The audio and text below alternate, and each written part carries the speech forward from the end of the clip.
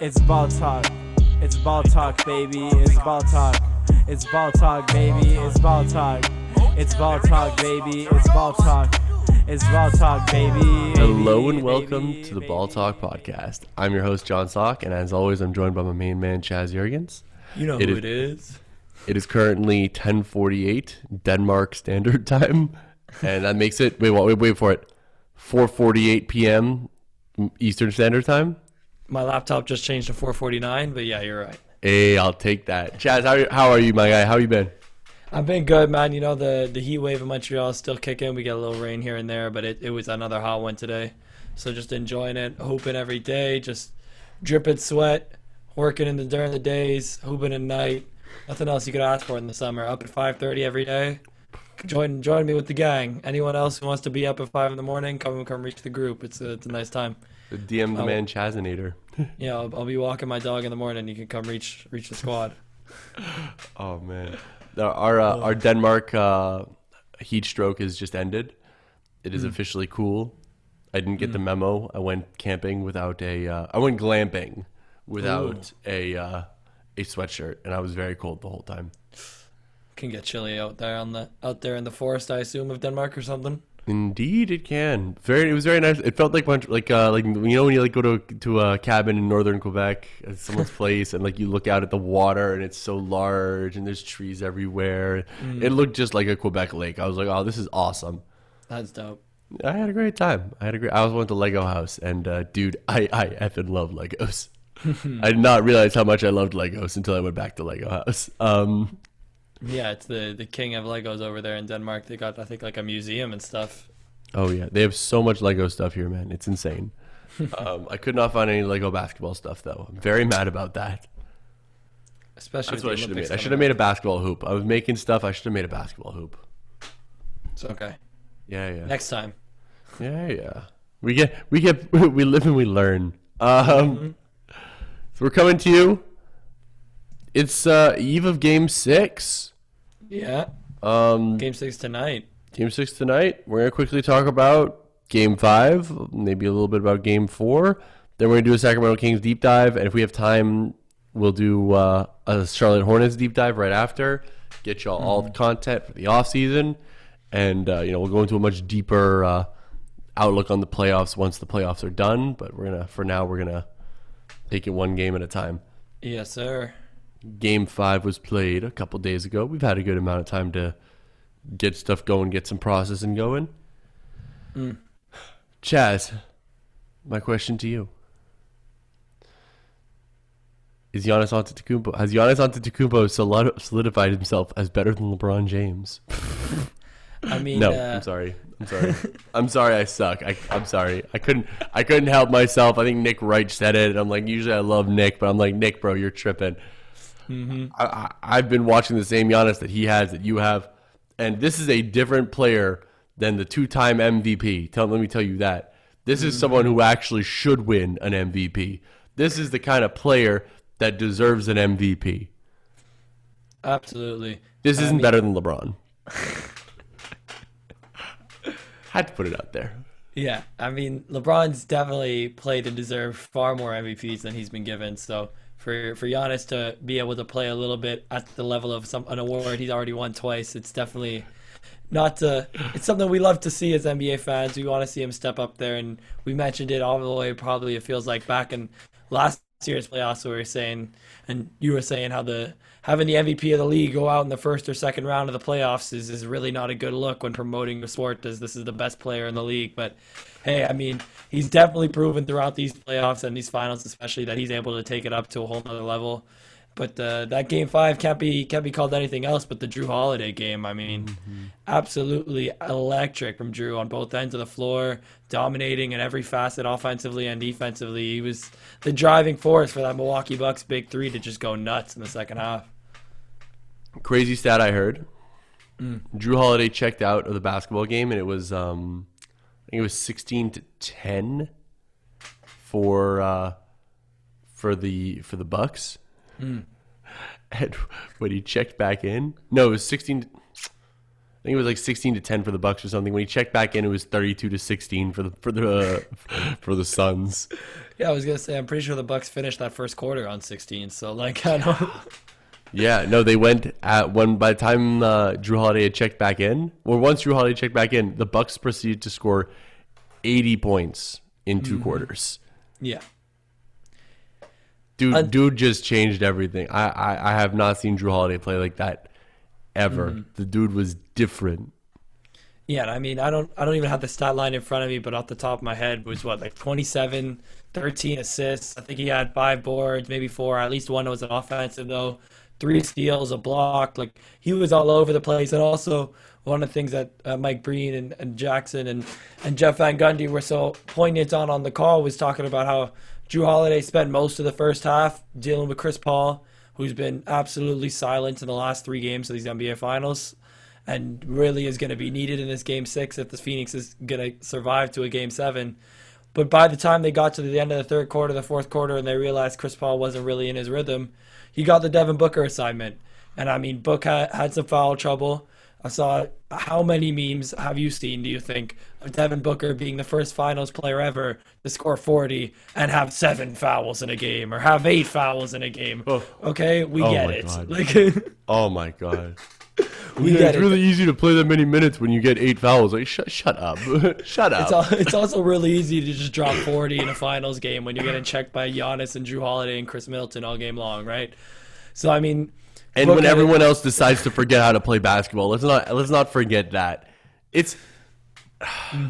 What was it? Like, I was listening to the Low Post, loved the Low Post, and Tim Legler was on talking about how... a lot of people are getting it twisted right now. There's a big uproar about what he said. He said that if Kawhi was healthy or Anthony Davis was healthy or Jamal Murray was healthy, the Suns would not be in the finals right now. And I have said that. Sounds like what you told me like 3 weeks ago. I have said that meaning to disrespect the Phoenix Suns because they're not an NBA Finals team. He said it more talking about their offseason. And I don't think it's ever been more apparent than it was these last few games where just, wow, it's Devin Booker. It's Devin Booker, and like everything just sort of seems to be like the Bucks are like, we just have to like let Devin Booker do what Devin Booker does and pray that everything else goes wrong. And the Suns are still, capitalizing. They're still doing pretty well. Jay Crowder still is hitting those threes, and I think this might be the first series that he's ever lost where he's actually hit like more than 4 threes. Not literally, but like literally, the dude just, I don't know. When he hits threes, he's the best player in the NBA apparently. No, I mean, a lot of what this Phoenix Suns team is, they're struggling to stay consistent. They're struggling to keep their offense going, and it's hard to blame Book because he was like 17 for 33 in the last game, and 33 shots for anybody it's a lot of shots. It's tough to get your whole team in rhythm, and especially when guys like Mikal Bridges are perfect from the field until their last shot of the game, and Jay Crowder was hot at the beginning and didn't really see any shots. Like, I think Jay Crowder got up 2 threes in the first 2 positions of the second half and then didn't shoot again for the entire second half. Like there's things like that where you look at Phoenix and you watch back through the tape and you're just like, well, you guys just didn't play the way that you need to play to win games. There needs to be a consistent level of ball movement. Like, Book can go out there and get 40. He can go out there and get 50, and they should probably win when he does that. But one thing that it does is it doesn't allow the other players to get as many touches of the ball. It doesn't let the feel of the ball move. It doesn't skip between players as much. And I want to move off of this a little bit and just talk about, you mentioned Jay Crowder and his shooting. I think Pat Connaughton overtook him for most threes made in the series so far. He did? I missed that. Bro, Pat Connaughton. Dude, I clowned that Pat Connaughton contract. And I still do. It still was an embarrassment. They signed him to a deal worth $4 million a year, realized they couldn't sign him to that deal because of cap laws, and then had to sign him to a deal worth double. Yeah. That's embarrassing. I don't care how you want to flip it. I don't care how good he's playing. That is flat out embarrassing. But that dude is worth $8 million a year for this series. Oh man, that dude might be worth double. Yeah, no, not literally, but Pat Connaughton's been going crazy, and as a businessman, it's just, it does not look great for the Milwaukee Bucks organization when you just can't sign a contract with a player who's obviously coming back. You could have figured out this deal in literally training camp of the year before if you wanted to, and had it ready to go, signed on the day one. Somehow you managed to get a wrong contract. Just doesn't make any sense to me. But Pat Connaughton's been playing absolutely amazing for this Milwaukee Bucks team. He's been literally the key piece for them on the wing since Dante DiVincenzo's been down. And for him to come out here and shoot the way he's been shooting, I remember, I feel like it was game 3 or game 2 where I wanted to come out and I had something in my notes about Pat Connaughton's just taking too many threes. Like, I don't care if he's hitting all of your threes. The fact that Pat Connaughton shot the most three-pointers for the Milwaukee Bucks in like game 3, I was just like, this is not a recipe for success. I don't think you want this to continue. But it is. I guess he's hitting them and he's locked in. I mean, every single one of those shots looks like a great shot. It looks like Klay Thompson out there right now. It's been surprising from him. And then wait. Before we move on from Pat Connaughton, I want to put it out there. If I wind up going to law school, the idea is I want to become an agent and then go be an NBA GM. And I want you to know the reason that I decided I wanted to go to law school is because I watched the Pat Connaughton contract issue happen. And I said, how the heck are people that are so bad at their job that they don't know the contracts of the CBA getting hired to write contracts? That was an embarrassment. And that's why I want to go to law school. Because obviously the NBA still needs people that know how to read the collective bargaining agreement and know what contracts you're allowed to offer. I don't know how in a multi-billion-dollar business there are people that don't read. But apparently there is spots in the NBA for people who will read. At Milwaukee Bucks, hire me. I will read your contracts. I will read all the CBA. I will sit there and just comb it. I'll know every intricacy. I got you. Yes, sir. John Slakachevsky will get on the CBA like butter on toast, baby. You know, I want it to be a little bit PG with what we say around here. But yeah, the last thing I wanted to say about the Game 5 in this series so far is something we said time and time again, and I honestly don't know if it's going to happen now or if it just has to happen throughout his career for him to develop. But DeAndre Ayton just needs to put the ball in the basket. And there's a certain point of like, I get that you're so tall that you can jump, catch, and drop the ball in the basket. I'd love you to just take the rim with you next time.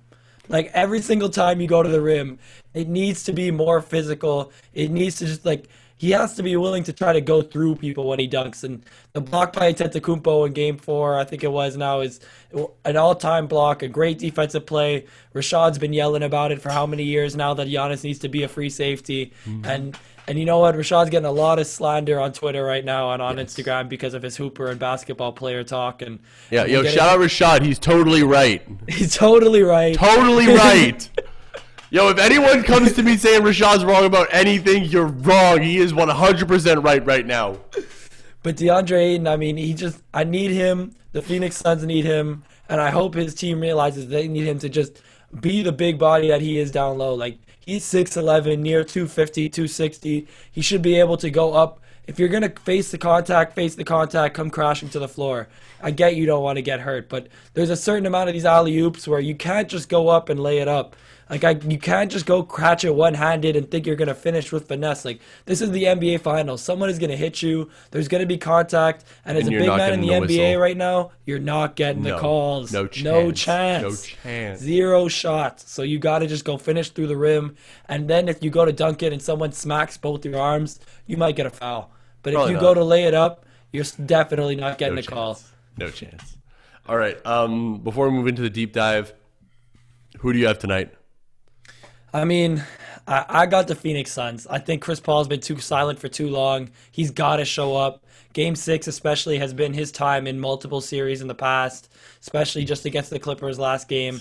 I expect CP to come out there at 20-20 tonight. Like, he needs to be out there doing the best he can do. Clairvoyance. We're posting this, by the way, as soon as we're done recording, Chaz. I'm not sure if I told you. I didn't know. Yeah, no, we're not waiting a day. We're posting right now. We're posting at 4 p.m. on a Tuesday. Everyone enjoy. Merry Christmas. Happy New Year. Telling you guys right now, calling it right now, 2 quick fouls early in the game, maybe even 3 on both Drew Holiday and Giannis by the end of the first quarter. Phoenix Suns win this game pretty handily. Yeah, I could definitely see there's been very few blowouts in this finals. It would make sense that one of these teams were facing a blowout, whether it be the Suns or the Bucks. I don't necessarily expect this game to be close. I definitely have it being a not close win for the Suns. Not like a blowout, but definitely like a this game was never out of hand, and anytime it was getting out of hand, there was some well-timed, buckets and free throws. Exactly. Moving on. Let's talk some Sacramento Kings deep dive offseason stuff, man. You know, what's more fun than the Sacramento Kings? My favorite team in the NBA. The Sacramento Kings look poised to have I don't want to say very quiet offseason, but it doesn't look like they're going to be having a very loud offseason. Their poor roster construction has kind of caught them.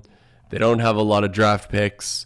They don't have a center, and it looks like they actually messed up 2 years ago by signing Rashawn Holmes to too short a contract, and now they can't keep him because they messed up. So we're going to go through it. I'm excited.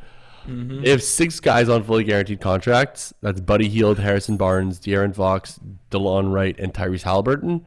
5 guys on not fully guaranteed contracts that can be waived, and they're only notable. 5 guys that are non-fully guaranteed contracts, they can be waived, no holds, and their only notable free agent is Rashawn Holmes. Their current payroll is about $103.3 million, not factoring in. I believe it is.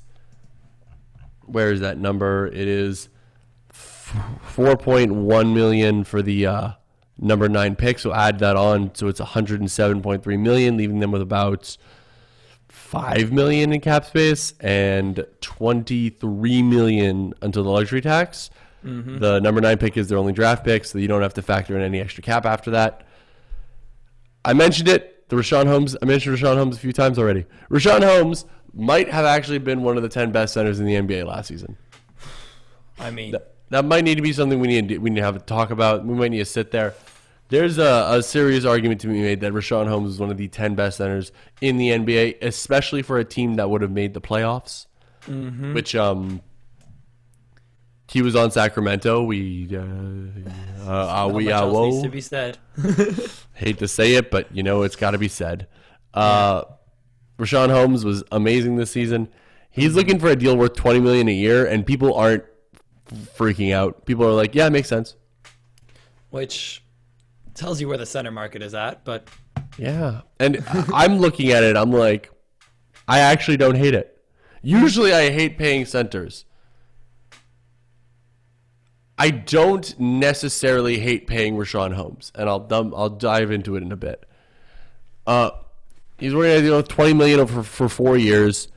The Sacramento Kings do not have his bird rights. They only have his early bird rights, so they can sign him to a deal worth 105% of league average, which equates to about $50 million over 4 years. Very different numbers. It's about $30 million difference. The Hornets and Raptors are both teams that will have lots of cap space and absolutely need a center. We went over Toronto's cap stuff last week. They can make that move if they really want to, but we both don't think it's going to happen for at least the $20 million figure. Charlotte, on the other hand, can sign Holmes to a $20 million a year deal easily and still have money to pay one of Monk and Graham this offseason. I mean, this Rashawn Holmes, especially after the last year that we saw with him in Sacramento, and you mentioned him for a playoff team or a team that's hoping to make the playoffs, that Charlotte fit seems really, really nice. And the way that he's developed his little push shot and his floater game is nothing short of amazing. I mean, from where he came into the league to the soft touch he has around the rim now with both hands, left to right, it's just like, it's automatic. And at a certain degree, there's shots that players or fans may look at and be like, well, that doesn't look as cool as what other NBA guys are doing. Like he's not finishing over or around guys or through guys. But if every single time Rashawn Holmes is going to catch the ball on a dump off pass on a pick and roll, he's going to have 2 feet of space and he's 70+% on that little push shot, that's a bucket that your team is going to happily take over and over again. And then defensively, he provides you with a good amount of mobility. He's got good long arms. He knows how to block shots. He's not the biggest center in the world, but he's big enough. Yeah, big enough, and he plays the center position. He's strong. He's definitely going to earn himself a lot of looks in this free agency. He's probably one of the best PNR big man threats we have in the league. In terms of just like he's got a lot of options on that pick and roll. Like, if you're running a pick and roll with him, there are so many places he can move to. So if you've got a good attacking guard like De'Aaron Fox, LaMelo Ball, Fred VanVleet, who can really get to their spot and make be scary or go inside and be scary just by being, little guards. having a guy like him is terrifying. Because he's still 6'10" with a massive wingspan. Like, yes, he's not like catching lobs over dudes and putting dudes on posters every week. But if you're not careful, if you leave him open, like, they will put it over and he will just put it in Clint Capella style. Absolutely.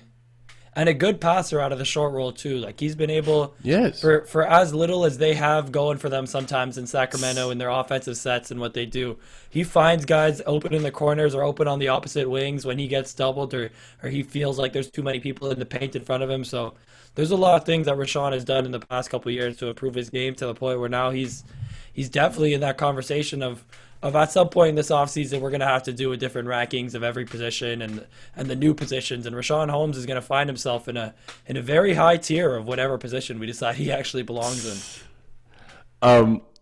Definitely. Now for the Sacramento Kings, to sign Rashawn Holmes, they'll need to shed enough salary to get $20 million under the cap. Now, or maybe let's say, I don't know. Let's try to operate with 20. Let's start with trying to operate for 20, see how much money they can clear. There are two ways to go about it. They have two guys that I've pegged as easy to trade for nothing. Yeah. As in, you can trade them and take nothing back. There's DeLon Wright, who you could easily trade into someone else's cap space. He makes $8 million a year. You'd probably have to attach an asset.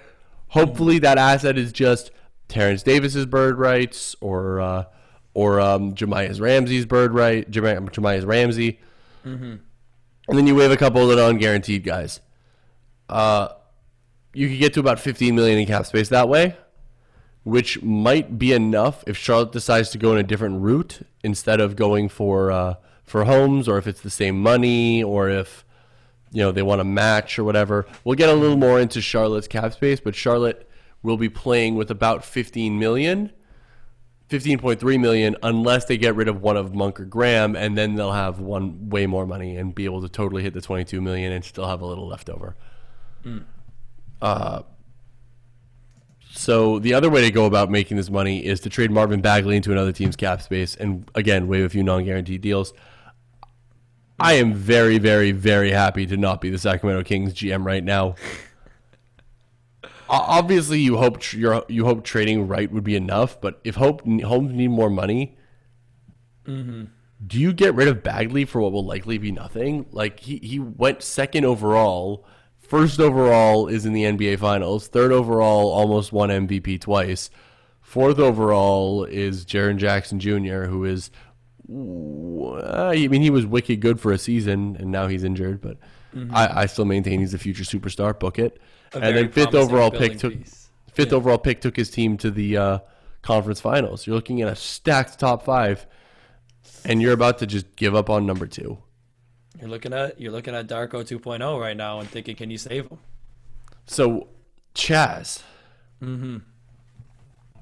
what do you do?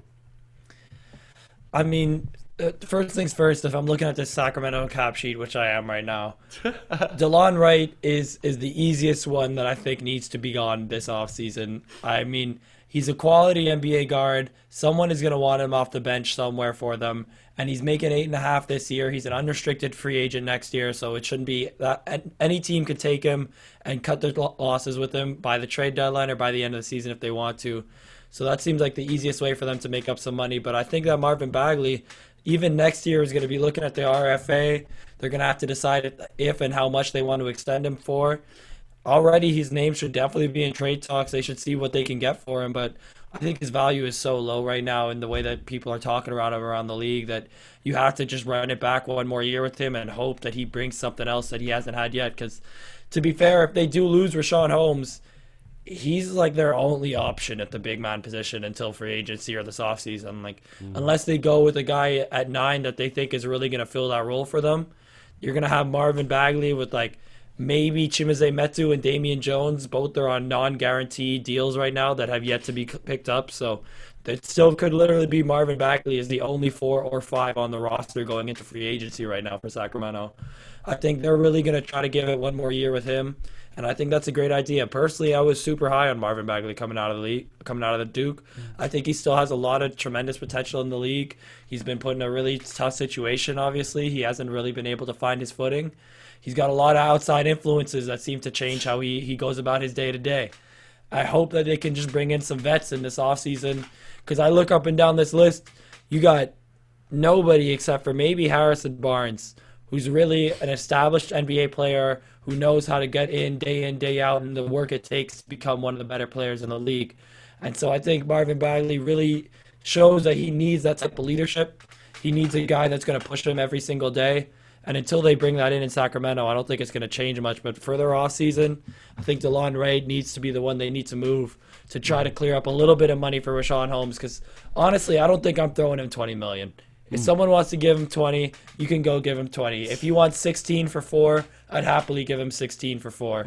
And by giving up DeLon Wright, releasing a couple of these guys, you get Kyle Guy's bird rights somewhere else. You get Terrence Davis's bird rights somewhere else. They can clear up enough money to try and bring him back. But I think right now for Sacramento, they got a lot of questions that need to be answered. Buddy Hield is someone, too, who's on a declining deal on a long-term contract right now. Could be a very valuable asset for some team. If someone's ready to give you a first or maybe move you up in this draft for Buddy Hield, that's something that they should definitely be looking into. But you're jumping all over, Chaz. You're moving too fast for me. I wanted to talk about Bagley. You're like, let's go everywhere. I'm like, I wrote so much. Let's go Bagley. Let's go Bagley. So I'm with you on Bagley. Okay. I'm with you on Bagley. A lot of potential. I would be very, very sad if they dumped him for nothing. And I think that you have to sit there and be like, I can't justify paying Richaun Holmes $20 million if it means having to give up on someone. Like, I get it. I get that Bagley has shown almost nothing in the league. I get that he has sucked at sucking. I get that he has been absolute trash. I get it. I don't think he is. I think that there is a really good, I think there is at least an above average player in there. I was really high on him before the draft too. I wish I knew what I knew now about basketball players, so I could have been a little lower on him. But his ceiling is still someone who could be in the league, who could be starting. I watched Willie Cauley-Stein, and I'm like, he's still in the NBA. Why are we acting like Marvin Bagley won't be? Absolutely. And again, the DeLon Wright, I guess, is just the easiest way to bring up some money. But yeah, I'm with you. 50. I wouldn't go for 20 on Holmes. I wouldn't love that. But I'm cool going 15. I'd go 20. I would go 20 if that was my last free agent signing. Yeah. If I was capped out at that point and I was like, all right, I'm already capped. This is like working it all in. This is the best guy I can get. I'd do it. Like the Charlotte Hornets can, and we'll talk about them later. Yeah. You also mentioned something about going at the 9th overall pick to go and find someone to replace Richaun Holmes. I want to come on here and say that the Kings should let Holmes go and draft someone at number 9 and have him be the new center. Be like, look, like, you're not really, get someone new. Let's get some new blood in the building. The only center, maybe I have to go through the entire draft again. The only center in like the top, I think 25 is Kai Jones. And Evan Mobley. But he's not falling to 9. He's not falling to 9. Like, I don't consider Alperen Sengun until I see Alperen Sengun measure in at taller than 6'8" and 7/5. Yeah. Or the 3/4 or whatever. I'm not calling Sengun a center until we get his actual height and weight and wingspan. From what I hear right now, he's 6'9", and he looks 6'9". I was watching his tape. I was like, this dude looks my height. Like, I mean, that's how high I have to jump to dunk the basketball. Like, yeah. I get you. And that does make him appealing to me. I think we have similar hairstyles too. I love Sengun, but that's not a center. That's not a center. I don't see any other centers. Kai Jones is the only center. And 9 sounds like it's going to be a reach for him unless you're incredibly sold on his potential. But even if you are, the guys that are the most sold on his potential, the guys that will tell you he is a can't-miss prospect, still tell you he won't start year 1. Yeah. Still tell you he's not a day 1 go-getter. Still tell you that he's going to need a lot of time for work. I don't want to be doing that. I'm going to be honest. I don't want to be the one. I don't see enough in Kai Jones to want to take that risk where I'm the one who could be figuring it out with him. I'm like, I see. I mean, I see that there is a route to him being really good. I don't see that the route to getting there is with the Sacramento Kings, who have failed to develop every center, every big man that they've drafted since DeMarcus Cousins.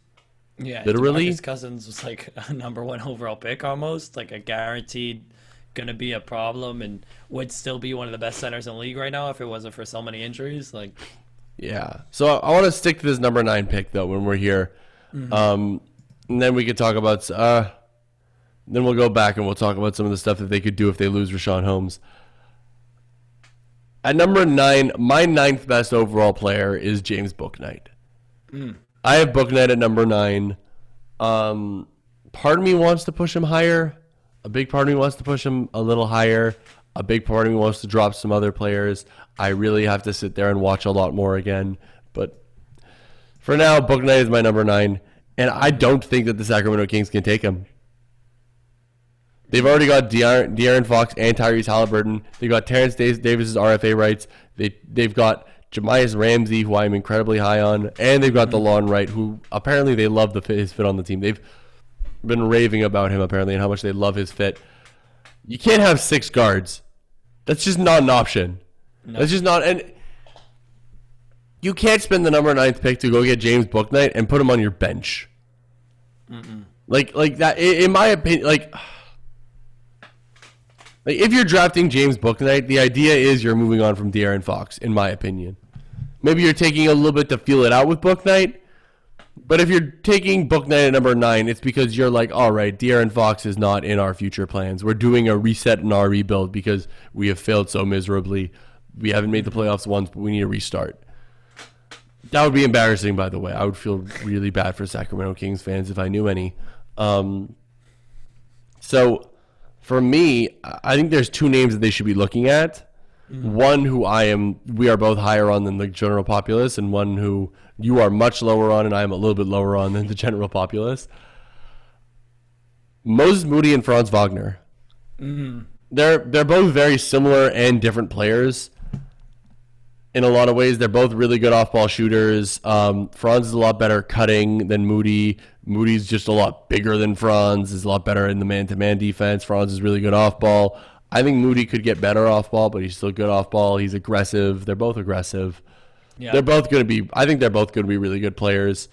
It's just a matter of who do I think is more likely to push beyond just being a 3-and-D player.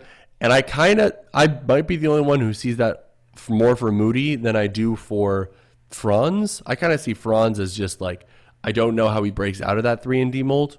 Yeah. And there's nothing wrong with being in the 3-and-D mold, by the way. That gets you paid. Absolutely. Handsomely. And a very important piece in the NBA. Like, look at the Suns. Crucial. Look at the Suns. Look at everyone on the Bucks that isn't Giannis and Chris Middleton. They're all just 3-and-D guys and Drew Holiday. Every wing on the Suns is 3-and-D or trying to be 3-and-D. Yeah. Like, 3-and-D wings are awesome. And this Sacramento Kings was at their absolute best last year, running a lineup of De'Aaron Fox, Tyrese Halliburton, Buddy Hield, Harrison Barnes, and Rashawn Holmes. Both Moody and Franz fit that mold of the bigger wing guys who can defend and shoot the ball to space out for Fox and Halliburton and Holmes. I think that there should definitely be some trade market exploration for Barnes and Hield. And having their replacement ready to go is a very good idea, in my opinion. And I think that could be either Moody or Franz, whichever one falls to 9. I don't think they both will fall to 9. That should be their pick.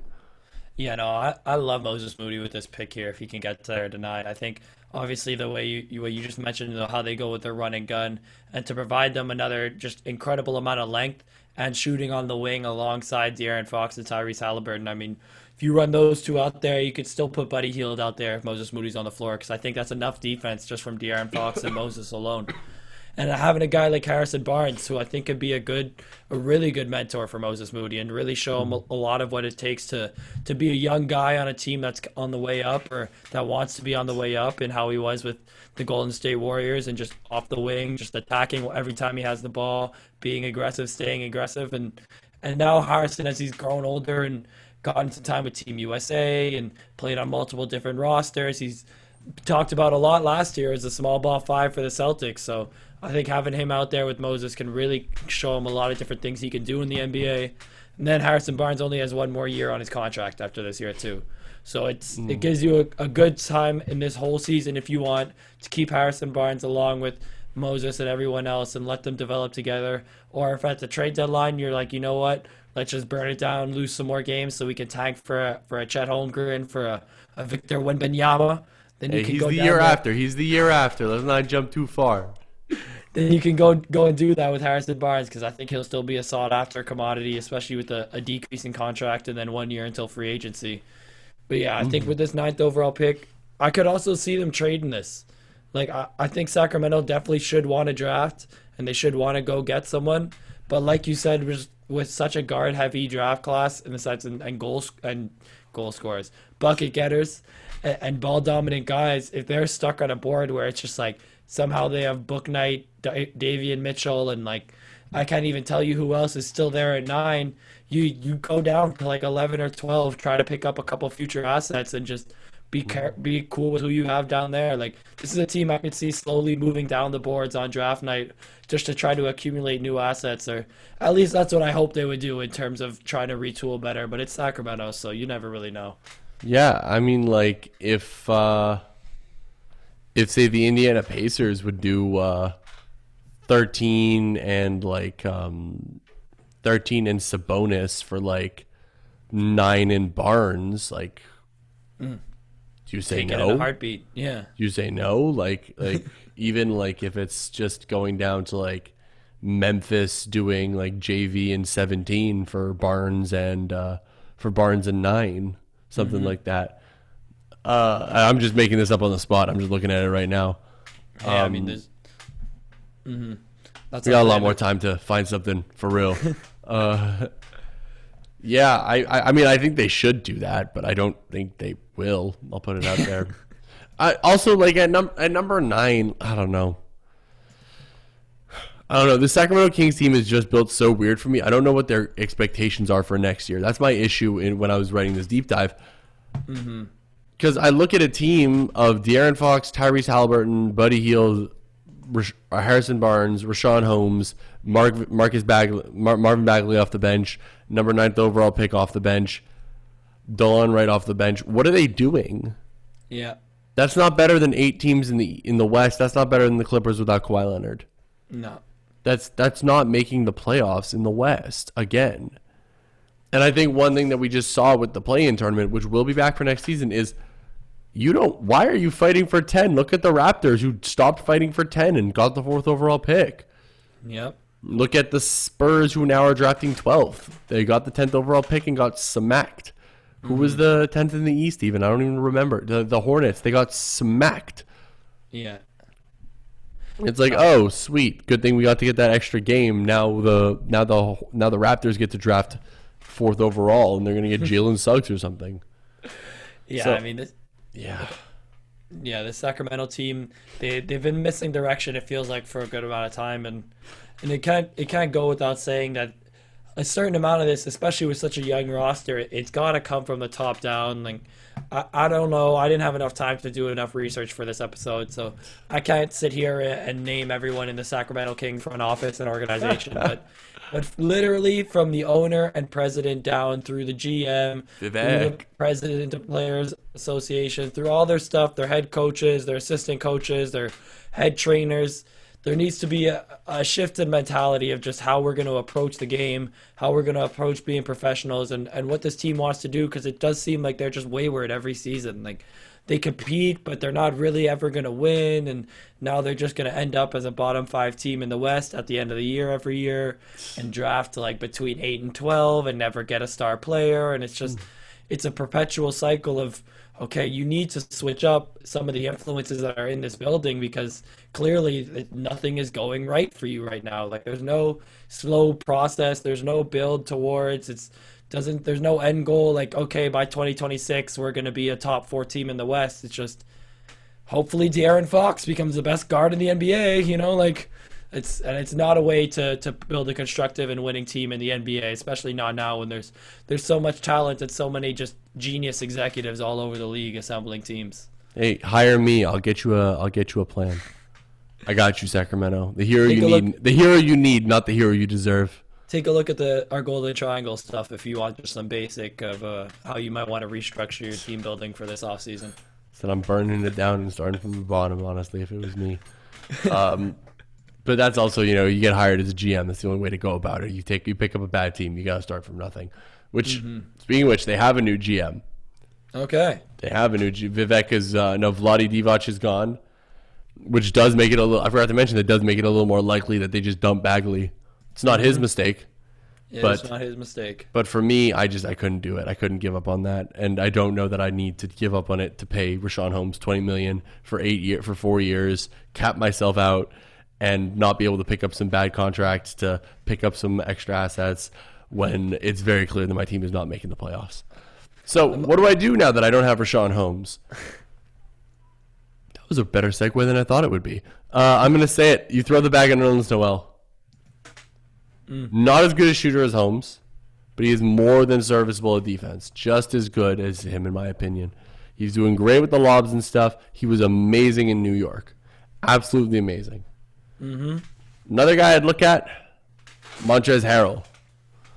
The Kings already had the worst defense last season in the league by a long shot. For a little while, it was the worst defense of all time. Yep. Is it really going to get that much worse? Can it really get worse? Is that possible? Harrell tries. Is it really worse? The next real name I'd look at, maybe you offer sheet Mitch Robinson with all your cap space. Maybe you can pay Daniel Tice more than other teams. I think you can get a little more. I think you can. You can't really. You can't. You could really put. You could give him a full MLE. You could get Daniel Tice probably if you give him a full 4-year MLE. Maybe Ed Davis, maybe Tony Bradley. The last guy I'll say is Gorgie Jeng, who I think is going to be very underrated in this offseason, the same way that he was underrated at the buyout deadline. If anyone had some money, they should have given him a real contract at that point. Yeah. Chaz, last things before we move on from them. What do you expect from this franchise next year? I mean, the Sacramento Kings answer in me wants to say failure to resign Rashawn Holmes, a decision midway through the season to trade Marvin Bagley because you're not going to pay him. Terrible trade for Marvin Bagley. You bring in another guard and probably some seconds. And then just probably trading away De'Aaron Fox in 2 years. But honestly, for the Sacramento Kings team, I hope that they just bottom out maybe 1 or 2 years and just try to really go get someone. You mentioned all these guys in free agency, Nerlens Noel, Daniel Tice. They're all good pickups. They're guys that can help the team. But anyone who's slightly wants more money than the Kings want to give them, I think they should just be saying no to. Sit on your cap space until you have some real money in free agency to try to go get somebody. Because I get it, it's Sacramento, but you are in California. So, there's a certain amount of guys will come to California, and then if you can just overpay the crap out of somebody because they don't have any other offers worth what you're offering them, then that's what they're going to have to do. So, for this upcoming season, I hope De'Aaron Fox has an all-defensive type season. I think that's what they're going to want from him. Tyrese Halliburton is going to need to come out here and fix his jump shot a little bit, because as much as I love what Reese did in his first season, that jump shot is not going to last in the NBA, in my opinion. It's just too slow, and it's too in front of him. It's just, it's right there. For long, strong guys, that's going to be an easy stop, easy steal. But I don't expect much from the Sacramento team. Hopefully, honestly, for them, they want to be bottom 3 next year. They need a good shot at the lottery top 4. And if they end up getting dropped out of the lottery next season, well, then the basketball gods just really weren't on your side. But for me in Sacramento, I can't expect to see much. I do want to see some Jameis Ramsey minutes. If he can finally get off that bench for them, because he got very, very little PT. And I think he's someone who's going to bring a lot of energy for them. They just need some fire from somebody. They need a couple players to come in and really just set the tone for them so that they can have intensity to how they play. Because they play good games. Sacramento, 127, 124 in every other game. But it's just not ever going to translate to winning playoff basketball. And for the time being, if that's what you're trying to build, that's not what you're building towards in Sacramento. What about you, John? What do you see for this team in the future? Next season, 3 years, 5 years? You know, like I want to be funny and say, oh, the worst, but I think if they bring back Rashawn Holmes, run it back, get everyone back, spend the 9th overall pick on a good player like Franz or Moody, set up for a real good season, keep DeLon Wright as the bench. Maybe you probably have to dump DeLon Wright, make Jemias your bench guy. Because De'Aaron Fox is a vet at this point. He's on his 2nd contract. He's a vet, okay? He's not a rookie. He's a young player, but like, how old is he exactly? Hold on, let me see this. He's like 24. He's 23, turning 24 this season, I think. Wow. Well, when you've been through all the crap that he's been through, you age at double speed. So he's 30 in my book. Your starting point guard is 30. Lonzo Ball, a vet too. Yes, honestly, he's being treated like it. They've been through a like lot of garbage, these guys. They're basically 40. But my basically 40-year-old De'Aaron Fox. Look, I know that having 3 guards as your 3 young guards in your guard rotation is risky. Sucks. I don't care. Yeah. I think that's what you got to do. But you do all that, you get everything running. You got a good top 8 guys. You got Marvin Bagley figuring out that, maybe Luke finally finds a way to use him as a backup 5.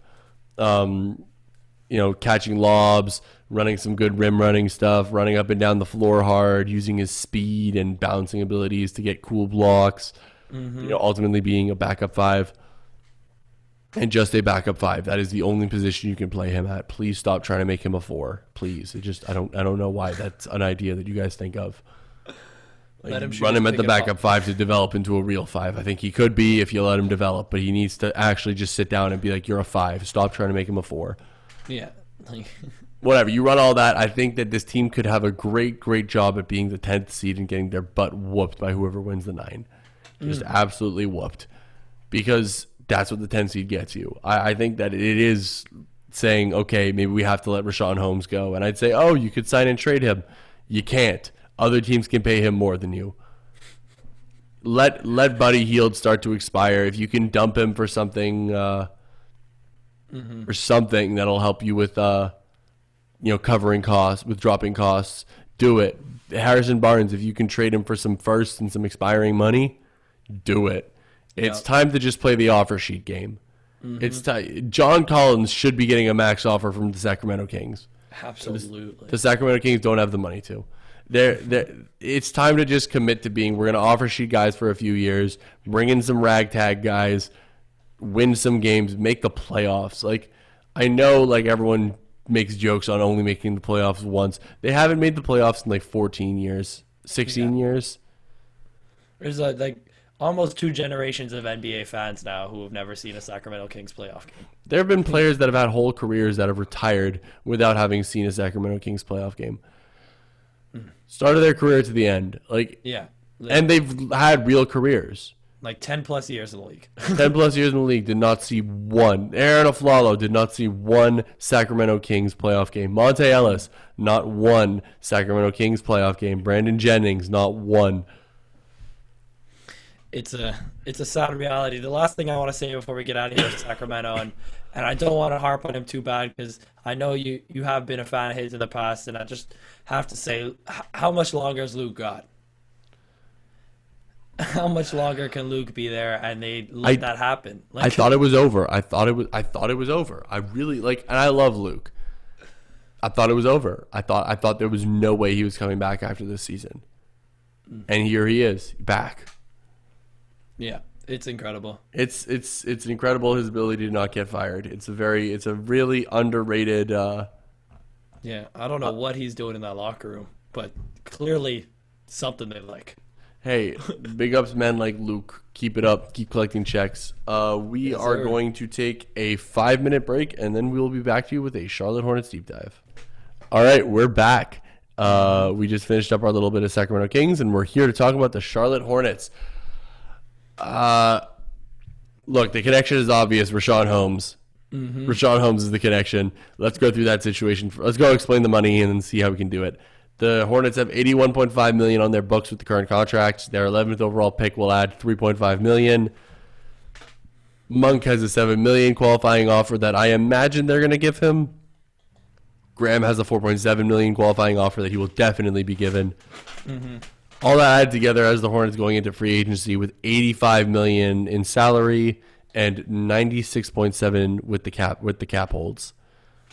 The salary cap is $112, luxury tax $136.6. So the Hornets will have $15.3 million to work with before having to announce either Monk or Graham, and $27 million if they announce both of them. Mm-hmm. Now the Hornets roster is actually pretty good. You got a ton of really good guards. Monk, Ball, Graham, Rozier. Rozier was almost an all-star. Yeah. You got good wings. PJ Washington's like a 4-5. Miles Bridges, mm-hmm. Gordon Hayward. Mm-hmm. You don't have any fives whatsoever. You had Cody Zeller at $16 million for some reason, and Bismack Biyombo last year. And that's why everyone's linking them to Richaun Holmes. Mm-hmm.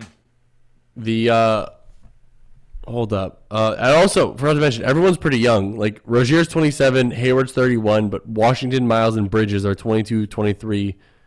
Washington, Bridges, and Ball, are 22, 23, and 19 respectively. Mm-hmm. This isn't a team that's trying to compete right now, but they should be making the playoffs next season.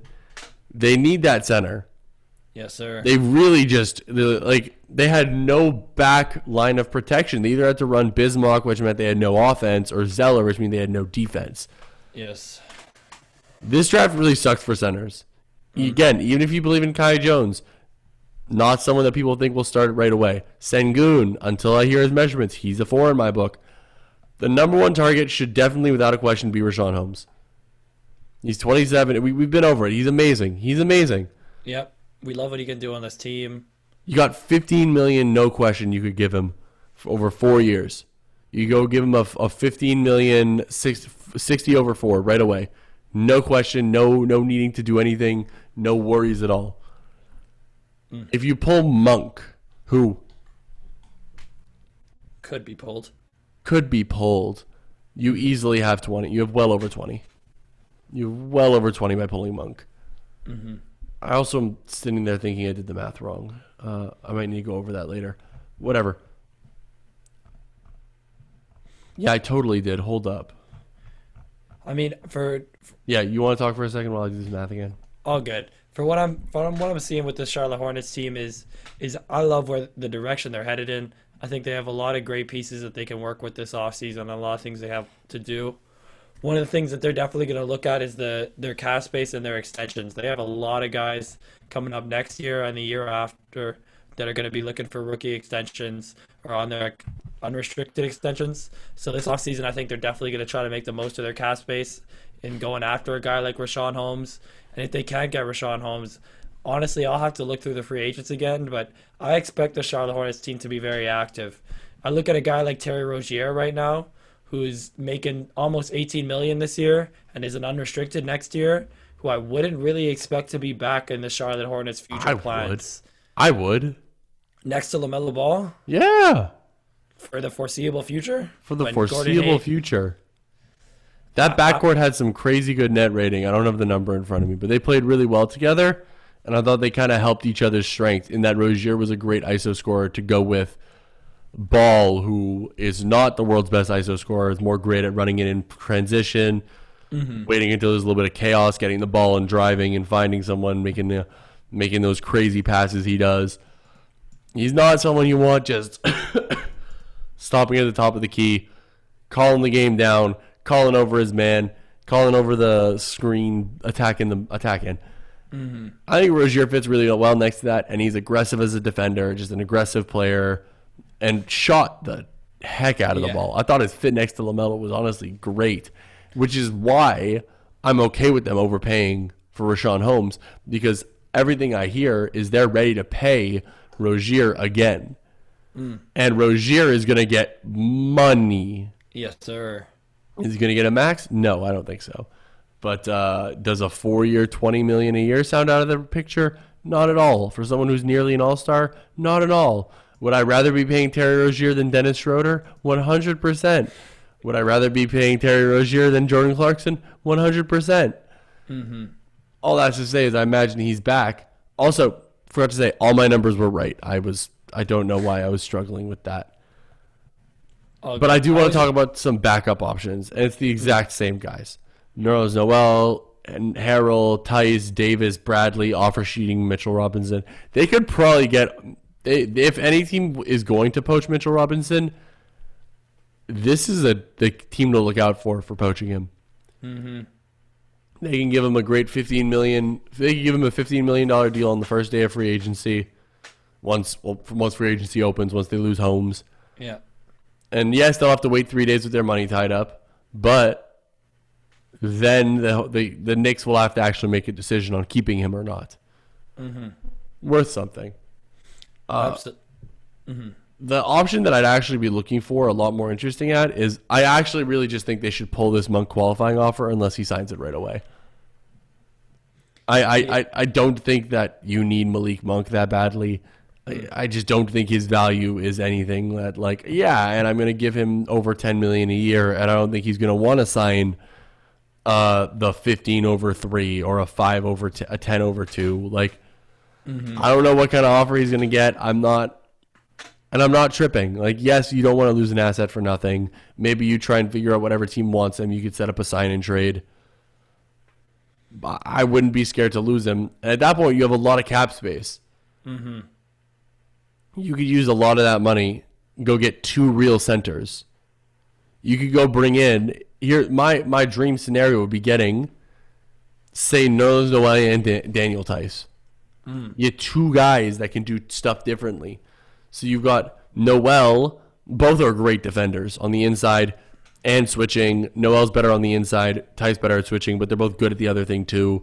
Tice is really dangerous because he's a good enough shooter in the pick and roll, while Noel is so long and tall and athletic, he's a threat to jump right over you. There's a lot of like real interestingness to go with having 2 options at center like that. Kind of like just taking the Cody Zeller, Bismack Biyombo duo and putting it on steroids. And this Charlotte Hornets team was good enough with that Cody Zeller, Bismack Biyombo duo. Maybe putting it on steroids is the right move. But the other option that I really like, what if you just get 1 5? What if you just get like Noel or Tice or Harrell or something, and then try to have PJ Washington play the backup 5 and get a big 4 to go next to him. There's 2 names that I looked at. Kelly Olynyk. We know Charlotte loves their big white guys. Yep. He's better than casuals realize as a role man. He is dangerous. The dude is actually just really good at basketball. And people forget it. On the court. Like, people just forget. People just think that he's some silly, goofy-looking white dude. People think he's Myers Leonard. People don't realize that Kelly Olynyk is the Canadian Anthony Davis. Oh man, but Kelly Olynyk is what Memphis Grizzlies fans think Brandon Clark is. I say as a Brandon Clark believer. And there's one more guy that I looked at that I tabbed. And it's a weird guy to pick because he's already getting paid by the Charlotte Hornets, but he isn't on their team. Nick Batum would be a great 4 next to PJ Washington at the 5. He can man up on guys PJ can't. He's a great box out guy. He was really good at guarding 5s, like really good. So having that next to PJ, who is a lot more comfortable guarding 4s, could work really, really well. Having PJ's length still to be like the de facto like rim protector stuff and doing the 5-guy stuff on offense. Having Nick Batum to kind of be the big locking up whoever's bigger. See if you can play the tempo up a bit. I like those options. I think those are 3 really good options for the Charlotte Hornets. Although I will say, just getting Rashawn Holmes, who is the best of the bunch, is their best bet and is the best thing to do in my opinion. But I think they've got a lot of really good backups. No, and I agree. It was something I wanted to talk about for sure when talking about their 5 position. Is they definitely had PJ playing a lot of small ball 5 last year, and he doesn't look bad at it. Obviously, he can space the floor quite well. He's got a good amount of size. He knows how to roll to the rim and attack the paint. But like you mentioned, he doesn't really defend the 5. So they will need to bring in someone like that. I'll say for what it's worth, They do have two young centers on their roster who are recent draft picks. I don't anticipate either of them really getting any minutes or making any waves in this season.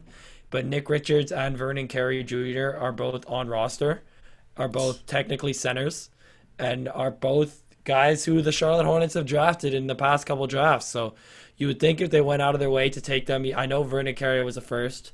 I think Nick might have been a second. But either way, a first-round pick for Vernon Carey Jr., you would expect him to at some point get playing time for your team. So if that's this season or if that's next season, I would expect him to be on the roster a little bit more. And in terms of PJ Washington at the 5, I know Miles Bridges isn't going to help as much with fives, but he is a really strong guy who plays the 3, who's played the 4 for them, who goes small ball lineup with him and PJ as their forwards, has done it really well, especially with LaMelo on the floor. And I wouldn't be surprised to see like Rozier, LaMelo, Hayward, Bridges, Washington. Like that's a 5 that they run out there pretty confidently and pretty consistently. And it's something that struck my eye with Terry Rozier when talking about him, and LaMelo was just a little bit of a worry of the defense in that backcourt.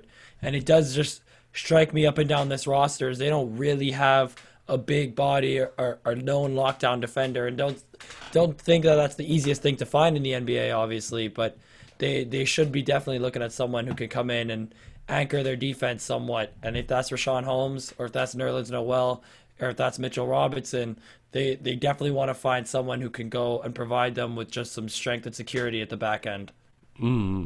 Definitely well said. And hey, maybe it's Vernon Carey. I mean, Vernon Carey, he actually was a second-round pick. He was number 32. I liked Vernon Carey a lot. And that's my argument against going for the double centers route. But I think it's very clear that they know they're going to be going after a center. They are not trusting in Vernon to take over next year. Yeah. What's it called? The Martin twins are back yet? Because I think their deals are both non-guaranteed for this year. Both are non-guaranteed. One of them is way worse than the other, and I can never remember which one it is. It's really frustrating.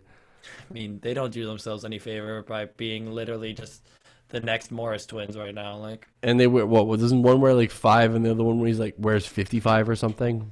No, I think it's like 10 and 11 actually. Oh my god, it's so rough. It's not any better. Like, nope, that doesn't help whatsoever. But they're guys who've played. They're high energy guys. They play intense minutes for them at the 3 or at the 4 often in their bench lineups. And not that either of them have really shown a lot in the NBA, but they both get up and down the floor really hard. They defend hard, so there are options for them if they don't end up ever bringing in a 4 to play defense. There's another couple guys who they can just throw out there to try to battle against some of the other bigs in the league and take some fouls. So one thing that you mentioned is bringing in a 4 to play some defense. They have the number 11 overall pick. My mock, I have them taking Zaire Williams because I just think that they need to take a boom player. Yeah. They need to look for a boom. They need to take a Zaire Williams. They need to take a Sengun. I wouldn't love Book Knight again for this team just because he's not going to have an opportunity. Yeah. And I just think Book Knight needs an opportunity when he shows up. But hear me out. What if they're the team that trades back with OKC? OKC has 16 and 18. I bet they would be happy to trade up to 11 because OKC has so many young players already. You can take 2 guys at 16 and 18, but I think it's time to jump up if you can. You move up 5 draft spots. You go from your first pick. The Hornets would pick up 16 and 18. It would let them take a shot on one guy who I really like, Usman Garuba. That boy out of Real Madrid. Usman Garuba, I think, would be the perfect fit for this team. I mean, maybe you just reach and take him at 11. But I think a guy like Usman Garuba, if you could go get up to 16 to go get him, having his defensive lockdownness allows just so many more lineup constructions, especially with a team like this where you already have a guy like PJ who can be the long center for you on offense, but he can also be outside, so Garuba could be doing inside stuff. You could have Garuba be the 4. You could have Garuba guard basically anyone. It just gives you so much lineup flexibility. on a team that already has a lot of lineup flexibility. There's no reason you can't play LaMelo, Gordon Hayward, Miles Bridges, PJ Washington at whatever center they have. There's no reason you can't be doing that on this roster already. Adding a guy like Usman Garuba, who kind of strikes me as a Bruce Brown type, in that he's like a hybrid post. I think he's going to need to develop a little more on his offense, but he's just going to be like, I'm going to show up, I'm going to defend, I'm going to work hard, I'm going to get rebounds, I'm going to do what I need. Yep. I think Garuba could be that. I think he'd be huge for them. So I think the trade down to still be able to get Garuba would be awesome. And then either at 16 or 18, depending on what you hear of the Grizzlies, I think the Grizzlies don't pass on Chris Duarte if he's available. You could pick up a Jaden Springer. You could pick up a Jalen Johnson. I don't think you draft two bigs, actually. You could pick up, Trey Murphy's shooting up draft boards. Maybe Keon Johnson falls. There's a lot of opportunities at that number 18. Absolutely. I mean, you took the words right out of my mouth as soon as you talked about trading down or getting in a big four. I knew it was going to be Usman, and he's showing a lot of promise in Europe right now, and he's someone who I think can obviously come into this team and be really great. I think that lineup that you mentioned, I just want to highlight that LaMelo, Hayward, Bridges, and PJ Washington. I'm pretty sure that's 6'8" and above across the board right there.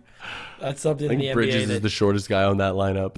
Literally, and jumps like 50 inches in the air, so it doesn't really matter how short he is. Put Garuba in as the last guy on that. It's like, oh wow, and who cares where we're like defense is just gonna happen. Like we'll figure it out. Like and who cares? Switch. Like who cares? All right, Garuba, you have to guard the 1 because there isn't a really good 5. So PJ will guard the 5, and oh no, the 5 is like short and tough. We're playing the Warriors. All right, maybe we'll have like let's have like Miles. We'll have like Miles guarding Draymond, and we'll have PJ guarding Aaron Wiggins, whatever the Wiggins is, Andrew Wiggins. Damn, there's too many Wiggins. Draft is messing me up. Too much draft talk for me. Usman Garuba will guard Steph Curry at the point of attack. We're going to have LaMelo on Clay. There's going to be some fun defense that could happen with that lineup, and none of it would be bad. None of it would be stuff that I'd be looking at like, yeah, this is a horrible idea and we shouldn't be doing it. Yeah. Last thing I want to mention about the Hornets before we get out of here, we talked about the Monk qualifying offer. I also don't really think they give that to him, especially if they have someone lined up for that money. As soon as they find a better reason to spend $7 million, they will happily do it. Pulled. And then, last but not least, former almost most improved. Did he win most improved? I never even remember anymore. Vontae Graham. Yeah. On the qualifying offer, like $4.5 million. Should be back, but he's definitely going to want a real contract. I'd go up to 4 years, 60. 460? Maybe a little less. I probably like a little more than what Jordan Clarkson got. Not because he's better than Jordan Clarkson, but just because, markets grow, cap grows. And I'd be comfortable with it. I wouldn't be in love with it. But I'd be like, you know what? Maybe you give him the same. I think it's 4 year 51 that Clarkson got, and you get away with that, and that's awesome. But again, I'd go all the way up to 4 years 60 before I'm like, yeah, this isn't great. Like at 4 years 60, I'd be like, but like up to there, I'd be like, yeah, this looks like a fine deal. So would you rather have Rashawn with Vontae on the team, or would you rather have Vontae gone but have Rashawn and Daniel Tice? Definitely would rather have Rashawn and Vontae. I love Daniel Tice. Okay. Love my man Daniel Tice. But you know what? Like, you got to give Vernon Carey an opportunity, in my opinion.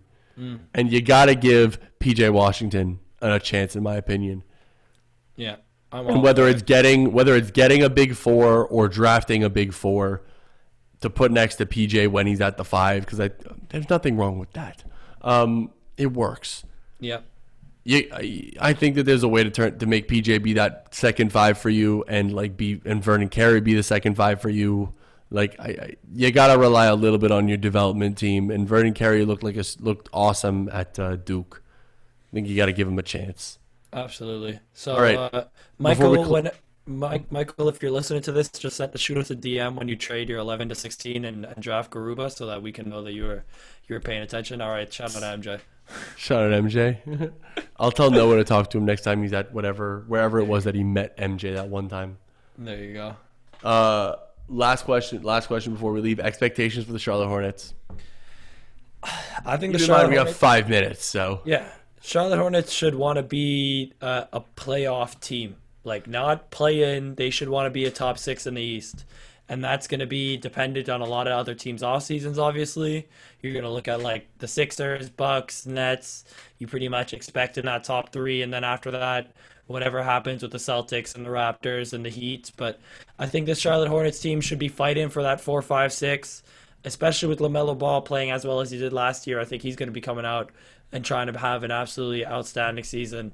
I hope that this team is doing great things. James Borrego got a lot of slander his first couple years with his team, and then all of a sudden they start doing well, and everyone's calling James Borrego a top 10 coach in the league. Let's just stay consistent. He was never terrible. His team wasn't great. Now his team's better. He's clearly better at getting along with younger guys, and they look really good. So I expect a LaMelo Ball. Hopefully, there's no accolades he could really win this year, obviously, in his second year, but I think he's going to have like a 20-plus point per game season where he's really doing something for them. And then Terry Rozier could be out the door for me. Obviously, the Charlotte Hornets want to keep him around. I personally think they could use a better defensive backcourt mate next to LaMelo Ball. And so with his unrestricted next season, I think there's a chance that depending on what his contract talk during the season is, if they don't want to give him 25 plus a year, then he could be out the door for valuable assets at the trade deadline. Terrence Mann. Yeah. And the right to swap 2027 first-round picks with the LA Clippers. And Patrick Beverley for Terry Rozier. Thoughts? Look, if you're not going to pay him, I'd do it in a heartbeat because I think Terrence Mann could be huge for this team, and I think Patrick Beverley can provide them the 6 minutes and 7 fouls that they need. Awesome. All right, I'm with you on that one. I just thought of it, and I like it. What about you? If they don't want to keep Terry. Hornets next season, future, what do you think for this team? I think that they're going to be good next season. I think they were good this year, and then LaMelo got injured, and I love LaMelo. I think the world's gone. Okay, no. I love LaMelo. I'm not doing the same thing I did with Zion, but hear me out. The world is losing their mind on him. The world is way too high on him. He's great. He is not the second coming of Jesus. He is not a better player right now than Shai Gilgeous-Alexander. He is not better than Trae Young. He's not better than all these guys. He is not on the same level as Luka. He is not already one of the best young players on the planet. He still has a long way to go. I still would take Cade Cunningham over him. Let's chill. He's still awesome. He's awesome, and he's going to have a great season. I am still into the Terry Rozier pairing, but if I see Monk coming back on like a significant deal and Graham back on a significant deal, I imagine Rozier will be gone. Yeah. But I'm ready to see this year be good, and I'm hoping this team can just keep growing. I think that their future is really looking pretty good. I do think that they need another like 3-level type player to add to their core. I mean, right now they got Hayward, but I don't know how long he's going to be kicking at that almost 3-level player level. Yeah. And maybe pushing PJ and Miles a bit more on that defense and switching stuff. I think there's a real chance that this team could get some triangle stuff going and maybe get some dubs going. Yeah. The last thing I want to say, because I just noticed it, is that Gordon Hayward's $31.5 million contract expires the same season that LaMelo Ball is due for his restricted qualifying offer. And I think the Hornets could not be more happy about that, is the fact that they both hit free agency at the same time. You can let Gordon leave or re-sign him, and you'll have LaMelo on his new deal. They are poised for a very bright future in the next 5 to 10 years, I think, in Charlotte.